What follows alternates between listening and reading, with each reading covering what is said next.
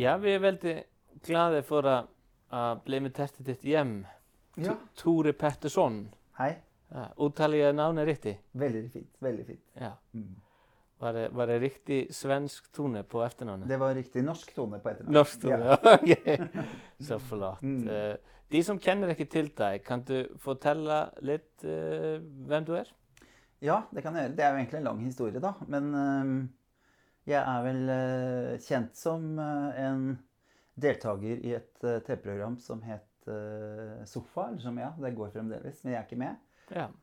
Og så ble jeg med i et annet program som het Farmen, og samtidig som det så ble jeg dommer i Skal vi danse. Akkurat, Ja. ja. Så fleste folk kjenner deg da fra TV? Fra TV. Ja. Ja. Og så har jeg drevet som foredragsholder i 5 år, Ja. hvor jeg snakker om mobbing og ja, det å gjøre litt, folk litt sånn obs på hvordan man kan og burde håndtere i en mobbesituasjon, og hvordan mitt liv kunne vært mye bedre, og kanskje, i hvert fall veldig annerledes, hvis mine voksenpersoner i skolesystemet og rundt meg hadde tatt noen andre tak. Da. Akkurat.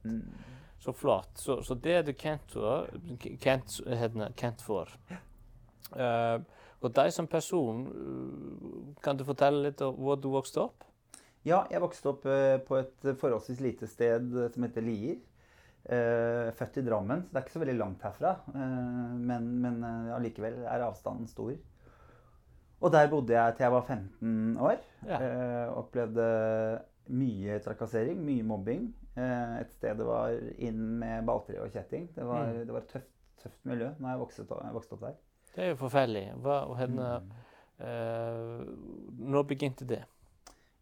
For meg begynte det vel sånn cirka midten av barneskolen. Da var det liksom akkurat som det hadde gått ut en mail om at alt som var litt annerledes skulle tas. Før det så var det liksom trygt og fint, og vi hadde lærere som satte pris på hver enkelt elev og sånt, men plutselig så var det ikke greit å være annerledes lenger. Det er jo leit å høre. Så barneskolen gikk fint, og barnehagen? Ja, barnehage gikk jeg aldri i, men halve barneskolen gikk fint. Det gikk bra, så er det et eller annet som sier 10-12 års alderen, eller? Hva er det som skjer?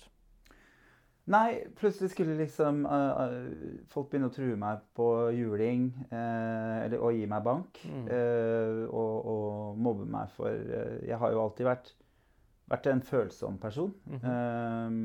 Aldri vært en tøffing som skal ta igjen, eller som sto i midten av en slåsskamp. Nei. Så var det da litt annerledes i klasse? Ville du ikke spille fotball eller herjing? Eller? Jeg danset og drev med hest, og jeg gjorde liksom alle de tingene som ingen andre i klassen min gjorde. Ja, det må jo være greit at danse og drive med hest. Ja, jeg tenker at jeg hadde det sikkert mye morsommere enn den, i hvert fall for meg. Men da skiller du deg litt ut, og så begynner mobbingen? Ja. Og hvem var det som mobbet deg? Hvordan ble det til? Jeg har merket meg at som voksen at de som mobbet meg kjente meg ikke. Det var de som gikk i klassene over meg, noen under meg. Unge mennesker på andre skoler som bare så en feminin gutt. Og som så meg som et lett offer å ta. Da. Men det er klart, jeg ser jo i dag at det er mennesker som hadde det forferdelig vondt. Ja. Og som hadde behov for å heve seg mot noen, og da var jo jeg den letteste. Da fikk de jo ikke noen som slo im tilbake, eller som ga motstand. Da. Og hvor lenge varte dette? Nei, det varte gjennom hele barneskolen, hele ungdomsskolen. Noe trakassering opplever jeg jo ennå, så det er ikke sånn at verden bare sluttet å trakassere homofile, for eksempel. Da. Jeg får jo fortsatt meldinger om det. Men videregående så ble det bedre. Da begynte jeg gikk på musikklinje. Da møtte jeg masse andre rare folk som holdt på med andre ting enn det de andre i klassen gjorde. Om det var fiolin, eller om det var spilte i band, og så fant liksom litt mer min type folk da, som kjente seg igjen og hadde egentlig litt sånn samme erfaringer fra livet som det jeg hadde. Så det føltes veldig trygt og godt. Ja, akkurat. Det er jo godt å høre at det ble bedre da.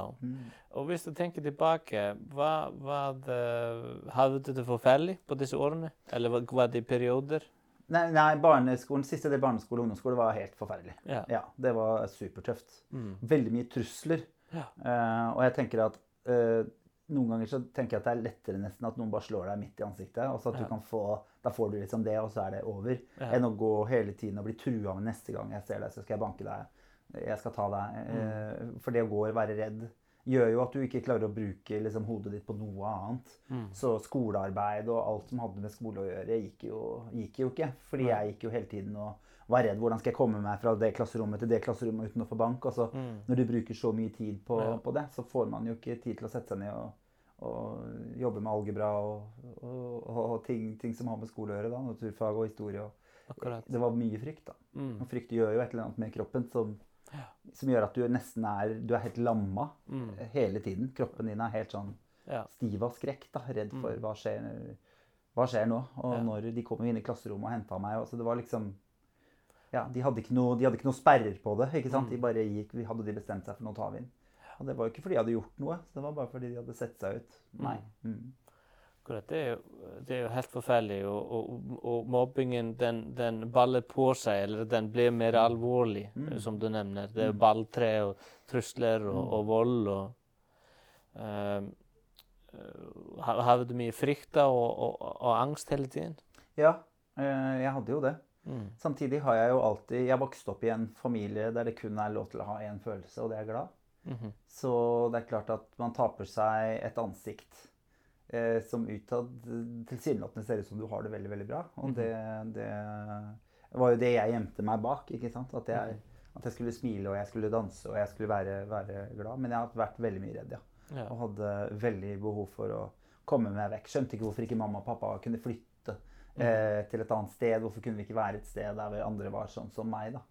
Og det stedet finnes kanskje ikke. Så det er vel derfor de ikke dro noe sted, men det var ganske tøft. Akkurat. Og hvis du tenker tilbake, som er sikkert krevende, for man er voksen nå, men dette som skjedde, da var man barn. Men hvordan hadde du det i forhold til dine tanker og følelser på denne tiden? Hvordan så dine dager ut? Nei, det var jo mye planlegging da, av hvor man kunne gå og ikke gå. Det var jo, altså det å dra på fest var jo et mareritt for meg når jeg kom opp i den alderen, liksom. Tenkte du da, hvem blir det? Skal jeg gå, skal jeg ikke gå? Hva er det som kommer til å skje? Og så var det jo flere anledninger hvor det kom sånne gjenger og skulle gi meg juling, som sto utenfor huset på festen jeg var på, for de hadde hørt at jeg var der, ikke sant? Og det er klart, de rundt meg visste jo på en måte ikke helt hvor ille dette her var, ikke sant? De får jo med seg bare noe av det. Så for dem så oppdaget de det vel kanskje da, når det plutselig var noen sende ut Tore og vi skal banken, liksom, at hvordan det her var for meg da. Men det var ganske tøft, og man blir jo veldig sånn alene. Holder seg mest mulig hjemme, holder seg i området rundt huset, at ingenting utenfor det stedet man vokser opp er trygt på en måte. Man må rundt huset på en måte da. Akkurat. Og hvordan ble du møtt når du tok dette opp? Tok du dette opp med noen, enten foreldre eller lærere eller andre? Ja, jeg gjorde vel ikke så mye det egentlig. Men det er klart jeg kom jo hjem med, de hadde tatt en genser jeg hadde fått, og alle hadde stått og pisset på den, for eksempel. Altså, det var sånne ting som skjedde, så min mor skjønte jo at det var noe som ikke stemte da. Og hun sto jo veldig på for meg, husker jeg. Møtte med lærerne og men det resulterte jo veldig ofte i at jeg var nødt til å sitte i samtale med mobberen, for eksempel, som jeg er veldig, veldig imot. Jeg opplevde det som en straff, at jeg ble straffet for noe jeg ikke hadde gjort. Og det gjør de jo, det praktiserer de jo fremdeles i Norge, at de tar med seg mobbeoffere inn. Og jeg tenker selvfølgelig skal du backe og snakke med mobbeofferet, du skal være der og fortelle at dette her har ingenting med deg å gjøre. Men det å skulle sitte sammen med noen som i utgangspunktet hele tiden truet deg med juling, gjorde jo bare at det eskalerte og ble enda verre for meg da. At jeg hadde enda mer å være redd for, fordi jeg hadde satt i en vanskelig situasjon. Sikkert å lede til at barn lærer det, og at det kommer ikke noe godt ut av det å si fra. Nei. For dette er det som skjer. Nettopp. Akkurat. Og hvordan var dine mestringsstrategier under denne perioden? Var det noe som du gjorde når du hadde det som verst? Jeg jeg starta å danse tidlig. Og det tror jeg var min redning. Ja. Jeg husker jeg fikk 2 sånne lapper, en gul og en rød, hvor det sto judo på den ene, som var sånn kampsport. Så sto det danseskole på den andre. Og da skulle jeg selvfølgelig starte på judo først, fordi det var jo det gutter skulle. Dette burde jeg sikkert gjøre, tenkte du da. Ikke sant. Men jeg tror nok mine foreldre løp ikke og kjøpte en sånn judodrakt. Jeg tror de skjønte at det her kommer kanskje ikke til å vare evig. Men så hørte jeg jo musikken, en liten sånn Billy Elliot happening liksom. Hørte musikken og tenkte det er jo det jeg har lyst til å gå på. Og startet der, og da var det veldig populært å danse, så det var veldig mange av elevene på skolen som ble med på det. Og de fleste falt jo av, men jeg fikk lov å fortsette, og fortsatte å danse på et forholdsvis høyt nivå. Så jeg holdt på, trente jo 6-7 timer om dagen på et tidspunkt, og hadde veldig lyst til å bli proff, og holde på med det. Så det hjalp meg mye. Så du ble ganske god? Jeg ble jo ganske god i hvert fall, og jeg tenker for meg så var det veldig sånn avgjørende, fordi da kunne jeg reise på trening i stedet for fest. Jeg hadde konkurranser i helgene hele høsten, ikke sant, og det var perioder hvor det var veldig mye konkurranser. Sånn at da kom jeg meg unna en del av de problemene. Man har jo litt stolthet også, ikke sant? Og det å si til noen at jeg tør ikke å komme på festen din fordi jeg er redd for å få bank, det kostet meg mye. Jeg turte ikke å si det. Akkurat. Så derfor så var dansen en sånn superredning. Og der fikk jeg jo også for første gang i mitt liv en følelse at jeg kunne bli god på noe. For skolen hadde jo ikke gitt meg det. Og mine foreldre har kanskje heller ikke vært så gode på å backe det hos meg.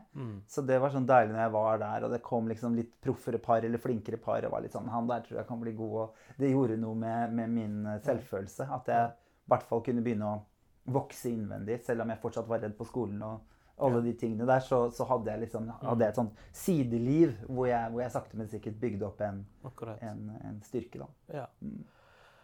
Så fint å høre. Økt mestring og gjøre det veldig bra for din selvbilde. Veldig. Veldig. Akkurat. Og siden, som vi var inne på tidligere, rundt homoseksualiteten, visste du tidlig at du var homoseksuell, eller kom det litt senere i tenåringsårene? Jeg var tidlig. Nei, jeg var nok ganske ung. Jeg visste nok at det var noe. Det gjorde jeg nok ganske tidlig. Men jeg tror ikke jeg møtte et homofilt menneske som jeg visste var homofil før jeg var 16. Så det var liksom ikke sånn at det var masse homofile forbilder rundt meg som jeg kunne lene meg på. Jeg visste om noen. Mange av de var veldig gamle og drakk mye, og, ikke sant, som folk snakket litt sånn negativt om. Så jeg tenkte sånn, de ville jeg i hvert fall ikke være sånn. Men så flyttet det en gutt fra Bergen til Oslo, eller til der jeg vokste opp. Og han ble jeg superforelsket i. Så det var liksom den første gangen hvor jeg ikke klarte for da hadde jeg liksom klart å late som ingenting før det. Men han ble jeg helt sånn stalker forelsket i. Liksom. Satt utenfor huset hans og kikket. Og vi ble bestevenner og var jo veldig mye sammen. Nesten døgnet rundt. Alle var sånn, jøss, hvor er Tore hvis han kom alene? For vi var sammen hele tiden. Som selvfølgelig var veldig fint, og også helt forferdelig. Men var han litt kjærester? Han er heterofil. Han har en lesbisk søster, da, ironisk nok, så da var det riktig familie, men feil person.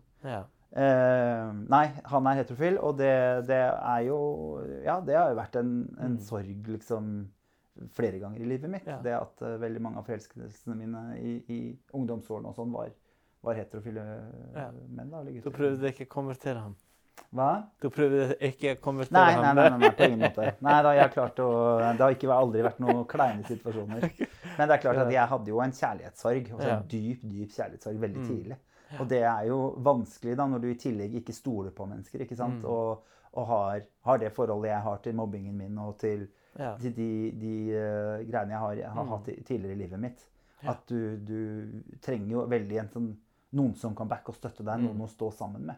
Og det tok meg mange år før jeg opplevde det. Akkurat. Så den traumatiske bakgrunnen og erfaringene med mobbingen, den gjør det noe med tilliten din? Helt klart. Helt klart. Og når ingen er forelsket i deg heller, mens alle andre får seg kjærester, det gjør noe med deg det også. Når du kom seg ut av skapet, som ofte det kalles, ble du tatt bra imot av dine foreldre og familie? Ja, jeg føler meg veldig, veldig heldig. Jeg kom vel egentlig aldri ut av noe skap, da, hvis man skal bruke det bildet der. Det er kanskje veldig gammelt ordtak. Ja, det er jo egentlig litt det. Kan du ta det tilbake? Ja, nei da, men det brukes jo. Jeg synes det er en fin greie. Kom ut av et lekkert skap, det er fint det. Men jeg tror nok at jeg var den eneste som ikke hadde fått med seg at jeg var homo, så jeg tror nok at veldig mange hadde catchet det. Så en del begynte jo å spørre litt etter hvert, så jeg brukte ganske mange år på en måte være ute. Og den siste som spurte, ja, det var sikkert flere etter det, men liksom, så var det en sånn stor happening. Det var da mamma og jeg var ute og spiste, og så midt i en kaffeslurk, jeg satt og drakk kaffe, og så sier hun, er du homo? Og da spurte hun så plutselig, at jeg svarte også veldig plutselig, så jeg var sånn, ja, litt sånn. Så det var jo veldig sånn fint, og da var hun sånn, ok, ja, men du har mer kaffe. Og hun var veldig sånn klar på at du må jo komme og fortelle meg ting. Dette her er så rart. Min mor hadde hatt kreft en stund før, og overlevde det. Så hun var veldig liksom på at vi må være ærlige, vi må snakke med hverandre. Du må ikke holde så store hemmeligheter for meg. Du må komme og fortelle. Så hun sa, hvis du hadde ranet en bank eller drept noen, så skjønner jeg at du ikke kommer løpende til meg, men jeg håper at du kommer uansett og sier det til meg. For du må jo ha et sted å komme til da. Så der har mamma gjort en veldig god jobb, og la det på en måte være et sted hvor jeg kan komme nesten uansett, eller uansett hva det er som har skjedd, eller hva jeg har gjort da. Akkurat. Så det var veldig, veldig godt, og jeg kjente på, det var en av de fineste dagene jeg har hatt i mitt liv, tror jeg, den gleden jeg hadde av å bli tatt imot på den måten jeg gjorde. Det er så godt å høre. Ja, veldig fint. Og du har fortalt meg også om begge dine foredrag, og når du prater med folk, da nevner du ofte mamma din, eller forteller historier om mamma din. Har mamma din spilt stor rolle i ditt liv? Veldig. Ja, mamma var... jeg og mamma hadde mange samtaler, masse gråting og masse tårer, og hun kjempet jo veldig for meg, og det tror jeg alltid at jeg har forstått, selv om hun opplevde jo å møte en vegg, ikke sant, når hun møtte skolen og møtte foreldrene til de andre i klassen og sånn, så var jo de også veldig innstilt på at det var jeg som var problemet, hvordan kan vi få Tore til å spille mer fotball og klatre mer i trær, ikke sant, fordi at de skulle slippe Så hun sa til meg da jeg var veldig ung at du må aldri forandre deg for at noen andre skal like deg. Og det har vært et sånt livsmantra som jeg har fått lov å ha, og som mamma har nevnt for meg igjen og igjen og igjen. Og jeg tror jo det at det som kan være en av fordelene med å oppleve mye vonde ting, er jo at foreldre blir påminnet at de må fortelle barna sine at de er verdifulle ofte. Så der var jo jeg heldig, på en måte hvis jeg skal trekke frem noe positivt, at jeg fikk vite mange ganger og veldig ofte hvor viktig jeg var, hvor verdifull jeg var, når jeg satt og gråt og hadde vært oppi noe som var vanskelig da. Så ja, nei, hun har vært en superreddende engel for meg, og jeg ser jo at hun har kjempet og stått på for meg, for at ting skulle bli bedre. Men hva skal man gjøre når hele skolesystemet og resten ikke funker da? Jeg skjønner. Og sikkert mange prosesser som du gikk igjennom når du ble da voksen, og du tenkte tilbake. Folk kan ha tanker som hvorfor ble jeg ikke bedre besittet av foreldrene, hvorfor gjør mamma ikke noe, men det hadde du klart til å sno eller tenke annerledes, og hun hjalp deg veldig mye aktivt, hun prøvde sitt beste, var det noe slikt som du tenkte? Ja, hun har alltid gjort det beste hun kunne. Så du klandrer henne ikke for å ikke ha besittet deg nok? Nei, på ingen måte. Akkurat. Hvilken rolle spilte pappa din i dette her? Min far syntes vel det her var vanskelig, tror jeg. Og jeg og min far er veldig ulike. Så han likte liksom å gå på sånn motorbutikker og campingvognbutikker og ting som jeg syntes var veldig, veldig kjedelig. Så jeg prøvde jo liksom å interessere meg litt i fisking en periode, og har jo skjønt i senere tid at han hatet jo å fiske, så det var derfor det aldri ble noe. Så min far og jeg har nok aldri vært veldig nære i min barndom. Han var på jobb, og ikke sant? Det er jo en generasjon også, ikke sant? Hvor far går på jobb og mor styrer hjemme, som heldigvis har forandret seg en del. Så han var nok en litt sånn fjern person for meg. Jeg kranglet mye med han da, og det er jeg glad for. Det har gitt meg en ryggrad på et eller annet vis. Jeg sier ifra hvis det går for langt. Og det tror jeg at jeg fikk øve på med pappa. Så jeg tror det var sikkert ikke det hyggeligste, men han er veldig takknemlig for det da. For han sa, jeg trengte den motstanden, jeg er veldig glad for at du turte å si fra, at du turte å fighte for det du trodde på da. Sier pappa din i dag? Ja, sier pappa i dag. Akkurat, akkurat. Så det er fint, og i dag har vi jo veldig godt forhold. Og kan snakke i telefonen i et par timer, ikke sant? Så har vi aldri kunnet før. Det er hyggelig. Så dere har god relasjon i dag, og den har da endret seg?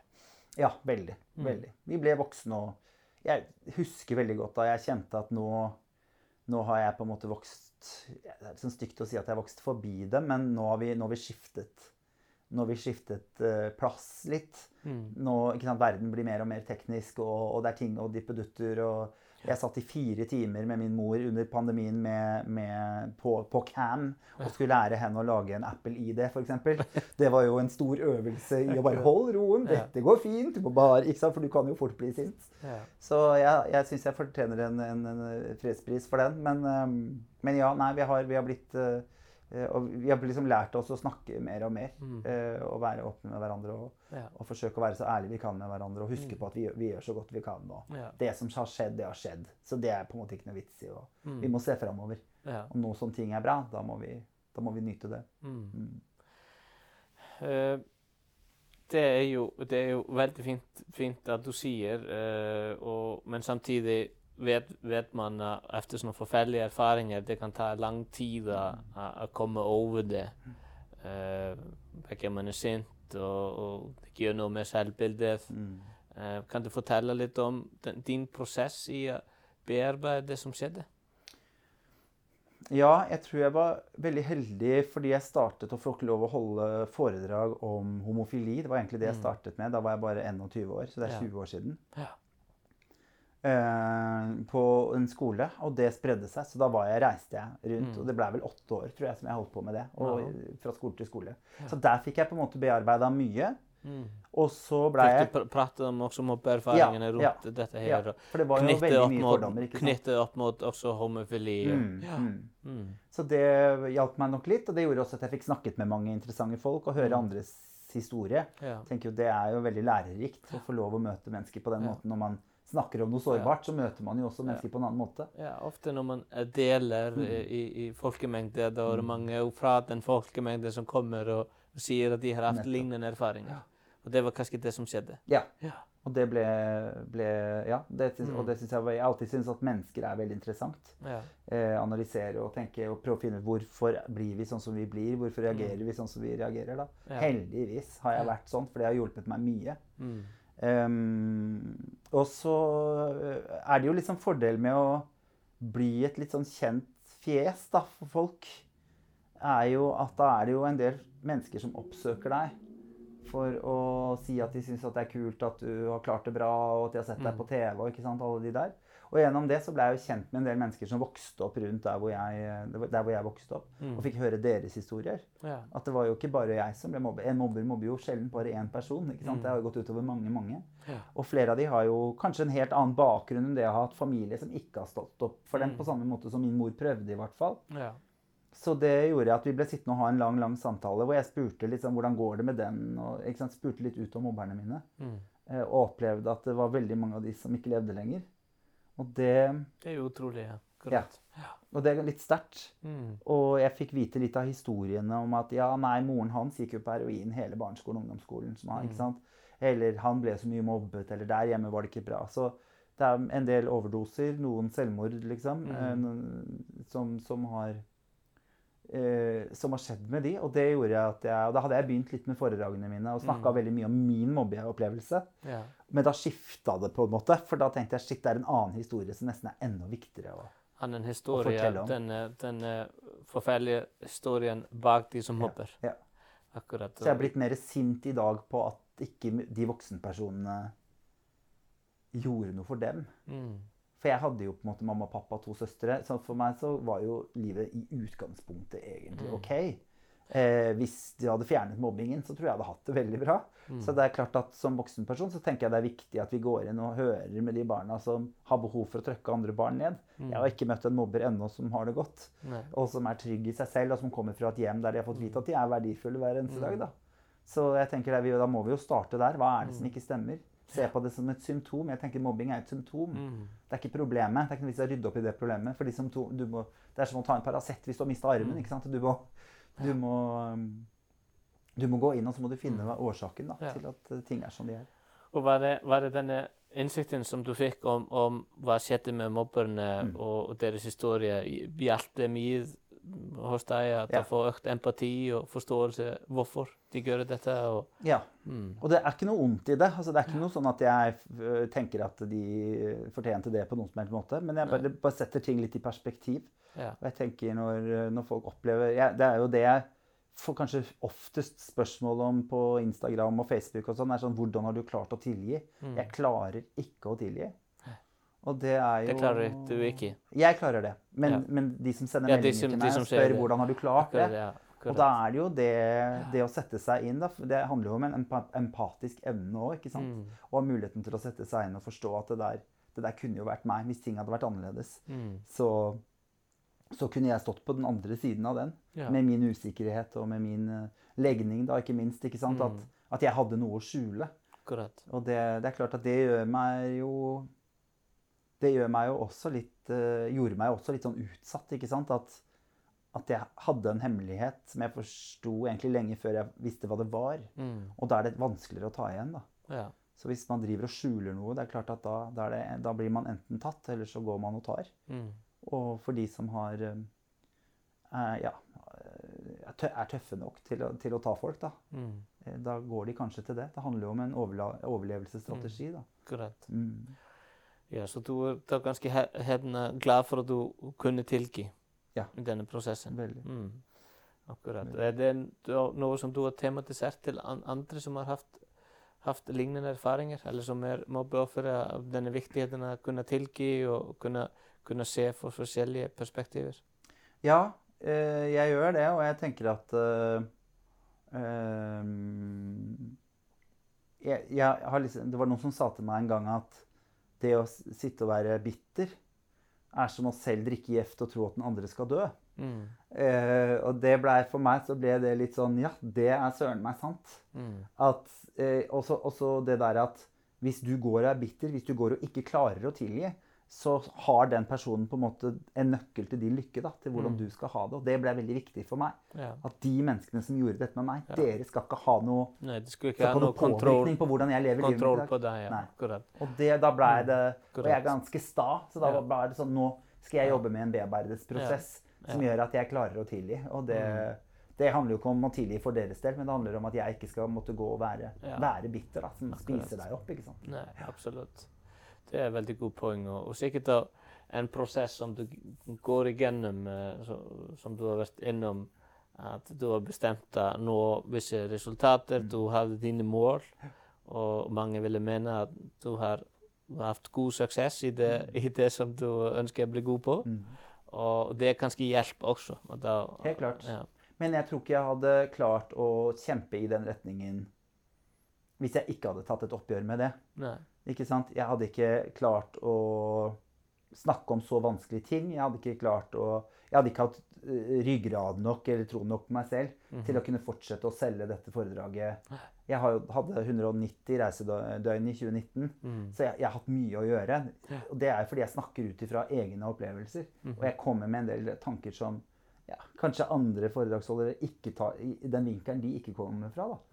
Og det er mange lærere som snakker om mobbing liksom, som ikke opplevde det selv. Og jeg ser jo at hele skolesystemet vårt er jo bygget opp av de menneskene som klarte skolen helt greit. Og det er veldig skummelt, ikke sant? Fordi at de synes jo det sånn som det var helt ok. Mens for meg var det ikke funket, ikke sant? Det er den stemmen jeg vil ha ut, da. Til de som jobber med det, og de som kan avgjøre noe på de tingene. Så derfor så har jeg fått en sånn drive for å gjøre en forskjell. Og den hadde jeg ikke hatt hvis jeg fortsatt var bitter. Det nekter jeg å tro. Ja, god refleksjon. Litt tilbake til deg når du ble voksen. Du var litt inne på denne tilliten. Når du begynner å få kjærlighetsforhold og relasjon. Fikk du jobbe med den? Tok det tid å etablere tillit i kjæresterelasjoner? Ja, den har jeg vel ikke egentlig ennå. Det er vel en av de tingene som sitter dypest i meg. Den å tillate eller den å tro at jeg er verdt å elske, kanskje, da, som sitter veldig langt inne. Når du har hørt det mange nok ganger at du ikke er det. Så nå har jeg akkurat vært gjennom et brudd. kanskje det vakreste bruddet jeg noen gang har vært gjennom. Veldig respektfullt og veldig backer hverandre og støtter hverandre og sender hverandre fortsatt meldinger 1,5 måned etterpå. Wow, det høres ut som helt forferdelig. Nei, for meg det helt nydelig. Fordi vi ble enige om at det her funker ikke. Ja, men det må du henne fortelle litt om. Jeg tror at det mange som kunne vært interessert i å høre litt om det. Vi startet forholdet i terapi. Dere startet forholdet i terapi? For jeg sa til han at jeg har en historie med forhold som ikke har vært noe fest. Og har oppdaget at selv om jeg velger helt forskjellige mennesker, så det same shit, different wrapping, som det så fint heter. Det blir slutt for de samme grunnene hver gang. Og så tenker jeg sånn, det kan jeg jo ikke drive og pålegge andre folk. Altså, da det jo noe jeg må se på. At alle andre kan ikke være så idiot. Da det jo, ikke at jeg noe idiot, men da det jo et eller annet som sitter i meg. Det noe jeg setter i gang, en prosess, noe som trigger meg. Og tror du, det dette at du innerst inne tror at du ikke vært å elske? Å elske? Ja, det var I hvert fall, det nok kanskje det. At jeg ville bearbeide og jobbe med det. Og at vi kan lære oss å kommunisere og få sagt hva det vi trenger, da, på en måte. Så da sa jeg vil gjerne at vi går i terapi med en gang. Var det første date, eller? Nei, jeg hadde vel data i 2 uker, tror jeg. Det var ikke så lang tid. Og han var sånn, ja, det vil jeg. Og han hadde også en historie. Både med forhold, men også en familiehistorie som har vært vanskelig. Så da sa han, det gjør vi. Og vi dro til terapeut, fikk bearbeidet masse, lærte oss å kommunisere, lærte oss å lytte. Jeg oppdaget jo at alle har en tolk inni øret som drita på jobb hele tiden, som gjør en forferdelig dårlig jobb. Og det klart at alt jeg hører fra han, det tolkes gjennom den dårlige tolken, som gjør at alle mine følelser farger hva han sier til meg. Så jeg kan bli kjempesur for ting hvor han bare, hei, jeg sa jo en helt vanlig ting. Så den måtte vi bedøve, vi måtte få sparket den tolken. Og det var det å liksom sitte og snakke med hverandre og lære å lytte. Mye feiltolkinger. Mye feiltolkinger. Så det hjalp jo ekstremt godt. Så vi gjorde det hver 6. uke i 2,5 år. Og herregud, for en fantastisk reise. Wow. Det jo genialt å begynne for oss slikt. I stedet for som folk ofte gjør, at det prøver å rette forholdet litt sånn av og til. Og det var liksom gøy når vi hadde sånn superfine dager hvor vi kanskje hadde hatt sex, og vi hadde ligget på sofaen og holdt rundt hverandre og var egentlig sånn superforelsket, hadde en sånn superdag, og så skulle vi til terapeut. Vi lo litt av det da, for det føltes så dramatisk, og så bare, vi har det jo så bra.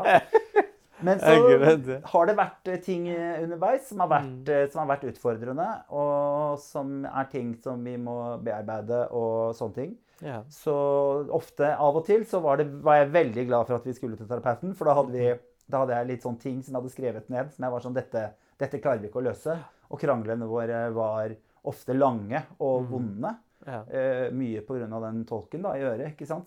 Som gjorde ting vanskelig for oss, og mye sårbarhet, sånn at man ble så veldig skuffet. Ikke sant? Du skulle jo være en tillitsperson for meg, ikke sant? Var det begge som var feiltolket like mye, eller? Akkurat. Men var det kranglingen som gjør det ødela forholdet, eller var det noe annet? Ja, det var nok kranglingen, men det som gjorde at det ble slutt, var jo at vi etter hvert begynte å se at vi var veldig ulike. Og gjennom mye samtaler og kommunikasjon. Jeg fikk jo i utgangspunktet i starten en følelse av at han var veldig sosial, for eksempel. Og jeg veldig sosial. Så jeg tok jo med meg han på jazzfestivaler og middager og fester og party og ikke sant, alt mulig greier og kjendisfester og tenkte dette jo så gøy for han. Og så viser det seg på en måte etter en stund at han hater jo det. Han synes ikke det noe hyggelig. Han føler seg mindreverdig. Han har ikke noe å snakke med disse menneskene om. Han jobber på en måte i en vanlig jobb da, ikke sant? Og synes liksom ikke det var ikke noe hype for hans selvbilde da.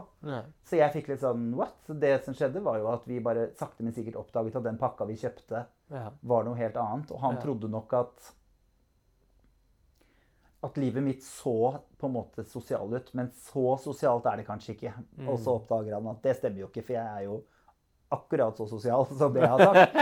Og så har det vært pandemi, så nå har jeg ikke vært ute, ikke sant? Men det gjør jo noe med meg, for jeg ekstremt glad i å samle mennesker, og jo den i min vending som samler og lager middag. Glad i grupper og ha folk rundt deg. Elsker det jo, ikke sant? Mens han trenger kanskje mer den tiden alene, eller Han jobber med litteratur, ikke sant? Så han leser jo 3 bøker I uka. Vi lever veldig forskjellige liv. Akkurat. Det jo interessante refleksjoner. Så egentlig reell forskjell, som dere fant ut etter hvert. Ja. Og så trodde jeg vi drømte om det samme. Og det var vel da jeg oppdaget at vi ikke drømte om det samme, at jeg ga litt opp. Ja. Men hva trodde du dere drømte om?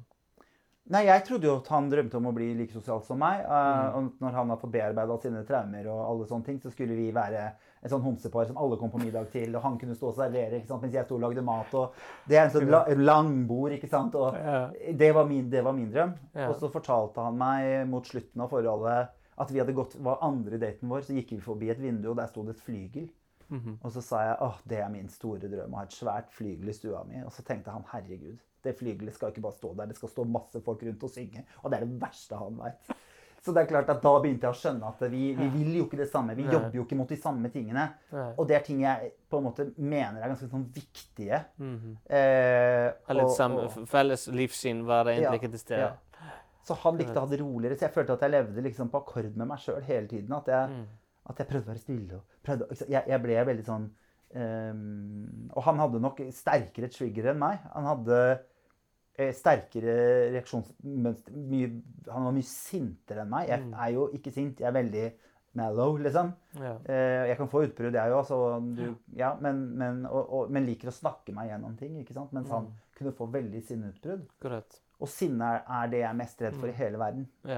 Også sikkert på grunn av min historie. Din historie. At jeg føler meg trua, og da går jeg helt I frys. Hvordan reagerer du da? Trekker du deg tilbake? Ja, jeg blir livredd. Ellers så svarer jeg med reptilhjernen da. Hvis han skriker til meg som en ape, så svarer jeg som en ape. Og da kommer vi jo ingen vei, der det bare grangling og sier stygge ord og fæle ting til hverandre, ikke sant? Men vi hadde liksom, det var ikke mye av det, men når det var, så var det ganske heftige ting når vi først kom inn I de der, og da handlet det jo veldig sjeldent om noe noen hadde gjort eller sagt, eller det handlet jo om følelser, det handlet om han hadde følt seg sånn når vi var der, jeg hadde følt det sånn når vi var sånn, liksom. Og det jo rett og slett bare forskjellene våre, da. Akkurat. At vi ville jo ikke det samme, liksom. De festene han går på ikke de festene jeg vil gå på, og omvendt, da. Akkurat, ja. Men jeg håper da at det blir greit for ham at du forteller om ham, og vi må jo forklare etter, og så før vi legger det ut, han åpen, så det går bra. At han godkjenner det, at du prater om han slikt. Ingen fare. Så vi har vært I alle aviser med den historien, så det ikke noe fare. Ok, han veldig opptatt av å være åpen, så akkurat, det jo fint. Ok, så da forstår jeg det. Da ble det, som du sier, et vakkert brudd. Ja, for det endte med var jo at vi gjorde... Ikke vakkert brudd, men vakkert brudd. Ja, 2 vi gjorde slutt hos terapeuten. Vi hadde en krangel, vi hadde vært på 1000... Herregud, som en film. Startet I stedet for at den og gjedde slutt. Og det var så fint. Vi hadde vært på Tusenfryd, som sånn party hvor du kan kjøre karuseller og sånn. Verste jeg vet. Og jeg hadde operert øyet mitt, så jeg lå egentlig nede for telling. Men jeg hadde bestilt disse billettene og skulle spandere det på han, for han syntes det var veldig, veldig gøy. Så jeg dro på den, og da... Den turen ble ikke så bra. Jeg ble sittende mye alene, og jeg var ganske sur når jeg kom hjem derfra. Som satte I gang en samtale da, hvor vi pratet mye med hverandre. Og dagen etter det så dro vi til terapeuten, og da hadde begge to liksom skjønt at dette gjør vi ikke lenger. Og jeg kjente vel på at hvis han fortsatt liksom hadde hatt en tro på at vi hadde den samme drømmen, så tror jeg at vi kunne fortsatt å jobbe oss gjennom det. Men jeg opplevde liksom at nei, nå har vi ikke lenger den felles drømmen. Vi vil helt forskjellige ting. Så da gjorde vi det slutt der. Og det var helt magisk, og det anbefaler jeg alle hvis man skal gjøre en sånn brudd. Det var helt fantastisk. Fordi terapeuten får oss til å prate om alt. Den sier nå det mye som skal snakkes om. En av tingene var, hvordan blir trikketuren hjem I dag? Nå har dere akkurat gjort det slutt. Hvordan blir morgendagen? Hvordan blir uka? Hvordan blir denne måneden? Hva om man blir boende frem til jul? Ikke sant? Hvordan har dere tenkt å håndtere disse tingene? Og da sa jeg synes vi skal slå alle rekorder på bra brudd. Vi kom inn I dette sammen, og da kan vi gå ut av dette sammen. Og han var helt enig.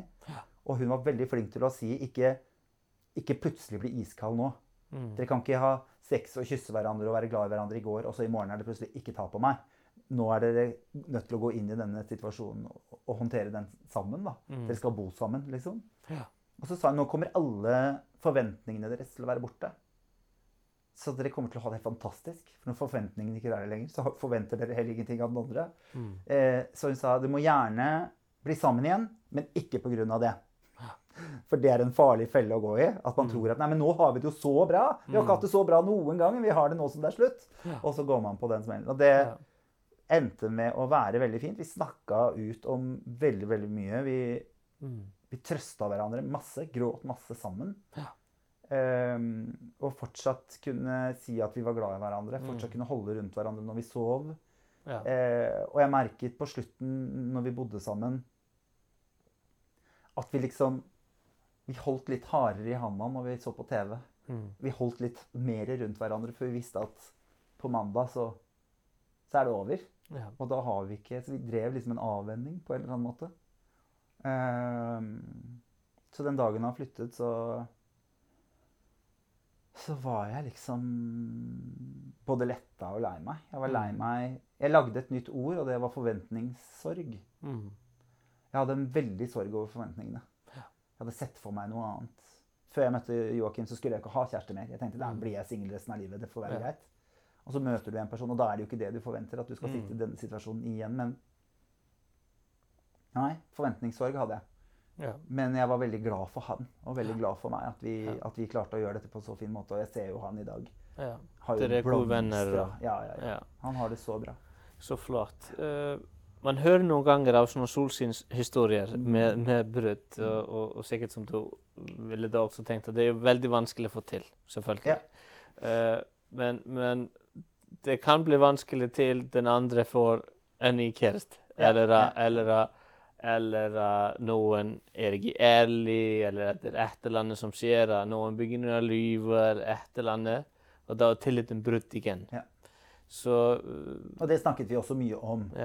Ikke plutselig begynne å ligge med noen nå. Ikke gjør dumme ting som gjør at man blir usikker. For da er jo alt brutt. Da er det ikke noe vei tilbake. La dere noen regler? At dere skulle vente litt? Og hvis dere skulle date, at dere skulle fortelle hverandre?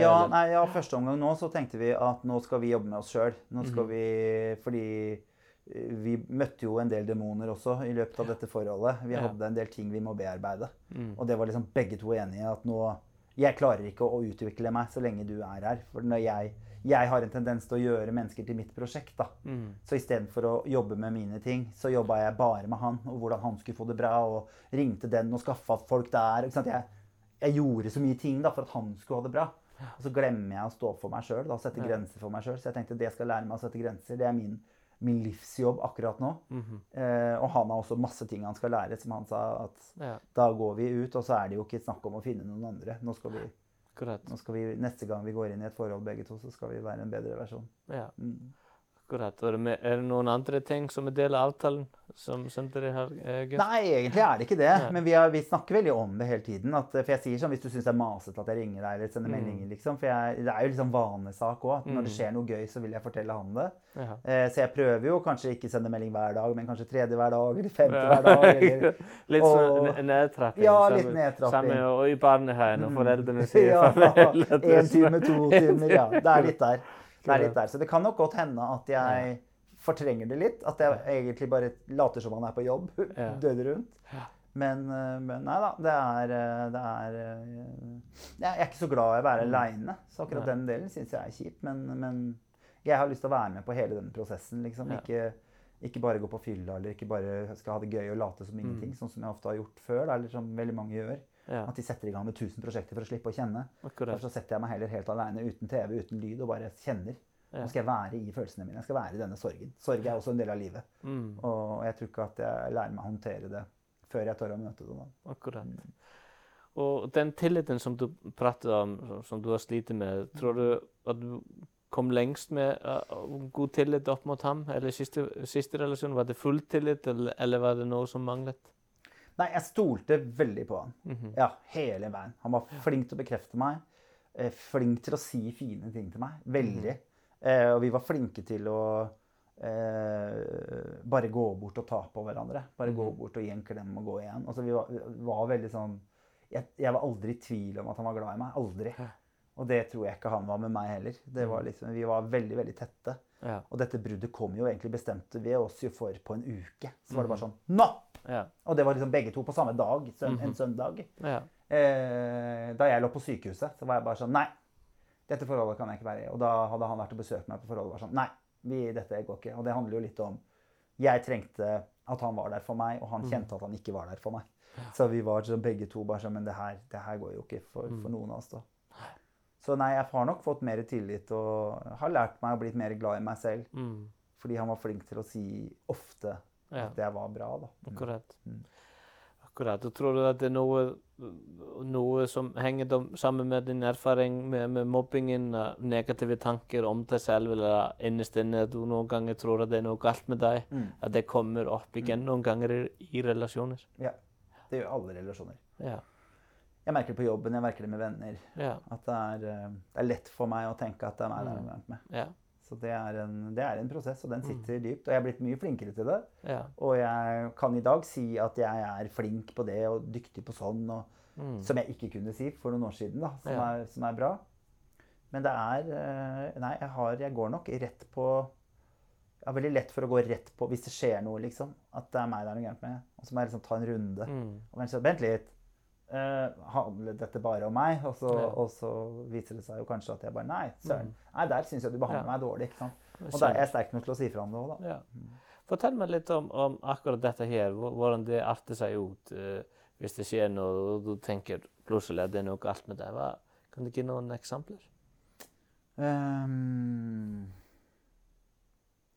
Ja, når jeg startet en ny jobb, da, for eksempel. Og hvis jeg får en litt sånn hissig melding, altså hvis det går an å få, det er jo hva du legger i det da. Ja. Men hvis jeg opplever at jeg Store bokstaver. Ja, så ille har det aldri vært, men at jeg føler på en måte på at den meldingen var litt unødvendig, for eksempel. At den Våre papirene eller et eller annet. Litt krass ut, ja.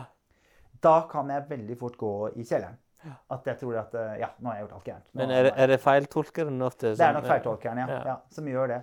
Og så er det jo, det kan godt hende de har vært sinte, men jeg må gå en runde med meg selv, liksom, og i vennskap også. Hvis de kommer til meg og sier sånn, ja, vi ses jo aldri lenger, du virker så busy. Og så tenker jeg sånn, ja, herregud, jeg må se vennene mine ofte, liksom. Dårlig samvittighet. Kjempedårlig samvittighet, ikke sant? Ja, jeg har kanskje vært en dårlig venn, og jeg burde ringt for lenge siden, ikke sant? Så tenker jeg sånn, fader, de kan jo ringe de også, de ringer jo aldri meg. Det er jeg som lager middagene, det er jo jeg som samler folk. Jeg har ikke sett et menneske etter at jeg sluttet å lage middager, så er det jo ingen som har invitert meg på en dritt. Så jeg må gå liksom en sånn runde før jeg begynner å skjønne bare, nei, fader heller, det her gidder jeg ikke å ta på meg, nå har jeg vært inne i en prosess, hvor jeg har vært gjennom en operasjon, jeg har vært gjennom et brudd. Det er ikke min tid å invitere til dritt nå, liksom. Så nå kan de andre få lov å ta over den pinnen. Og det er fascinerende. Og ofte tenker jeg, det er sånne ubevisste prosesser, da. Folk som får dårlig samvittighet, det er veldig mange som liker å gi de dårlig samvittighet. At det er litt sånn som pasta, nesten. Hvis man kaster det i veggen, og man skal ikke la det så klipper dette ordet ut. Jeg vet ikke akkurat hvor jeg skulle med denne metaforen.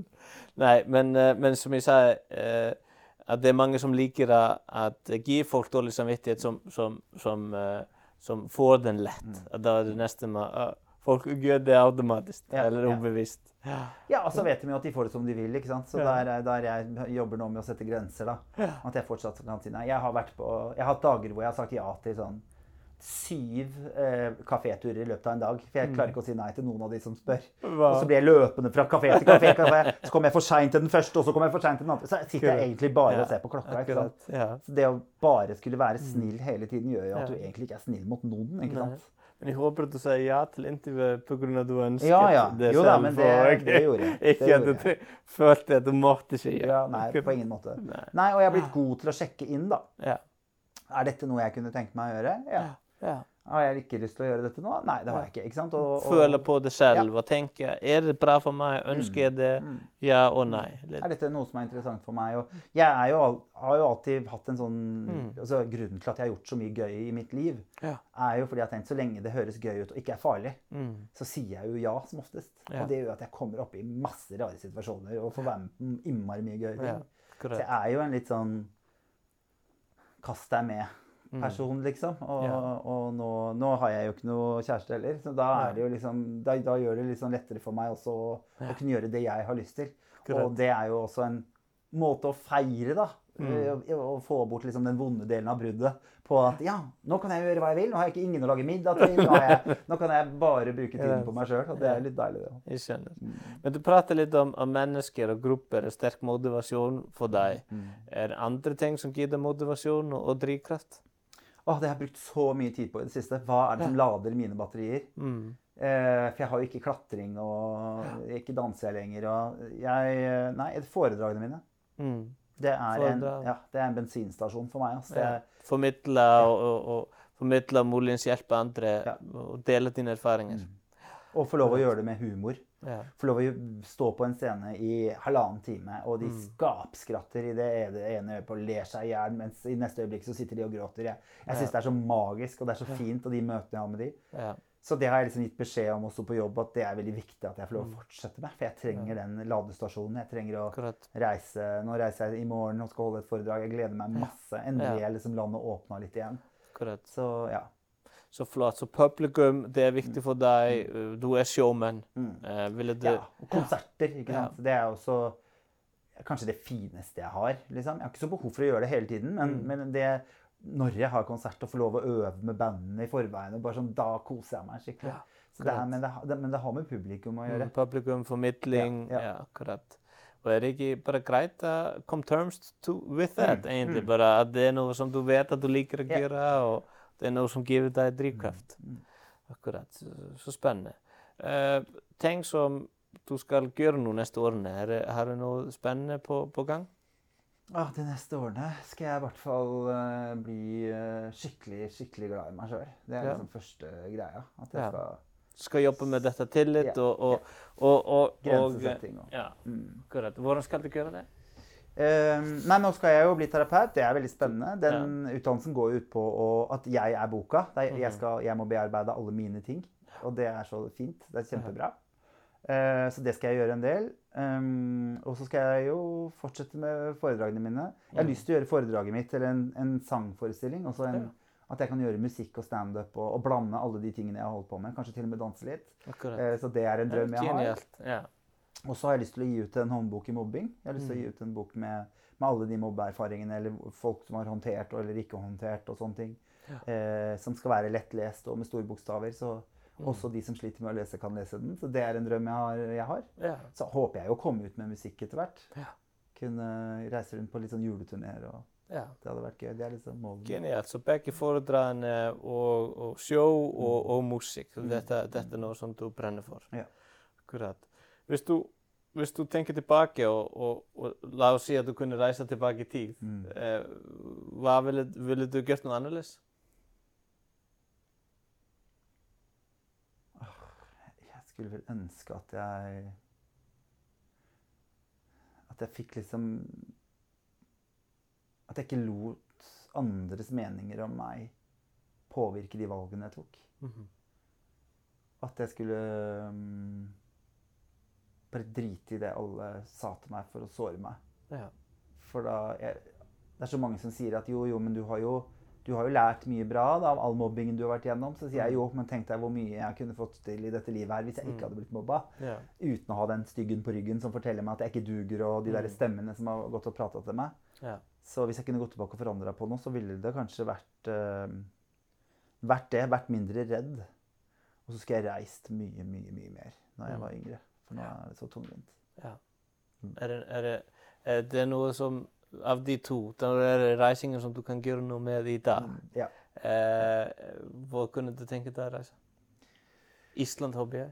Island har jeg vært på, og jeg har jo venner i Island, så det er jo... Drømmedestinasjon. Nei, jeg har aldri vært i New York. Og jeg bestemte meg for 20 år siden at mitt første album skal hete I've Never Been to New York. Så da har jeg en sånn pressmiddel til at jeg må komme ut med det albumet først. Og så skal jeg reise til New York. Det har jeg veldig, veldig lyst til. Ellers så nå har jeg jo ikke reist på så lenge, så jeg har vært mye i Roma før. Jeg er veldig glad i London, synes jeg er helt fantastisk. Men besøke vennene mine på Island hadde jo vært helt magisk. For et sted. Jeg er jo Norges største Bjørk-fan i tillegg. Det er jo fint å høre. Det å bare gå rundt i alle kirkene hun skrev musikken sin. Så flott. Det har vært utrolig koselig å besøke deg i ditt hjem og prate med deg. Så takk så mye. Takk så mye. Ja, for å være med oss. Takk skal du ha.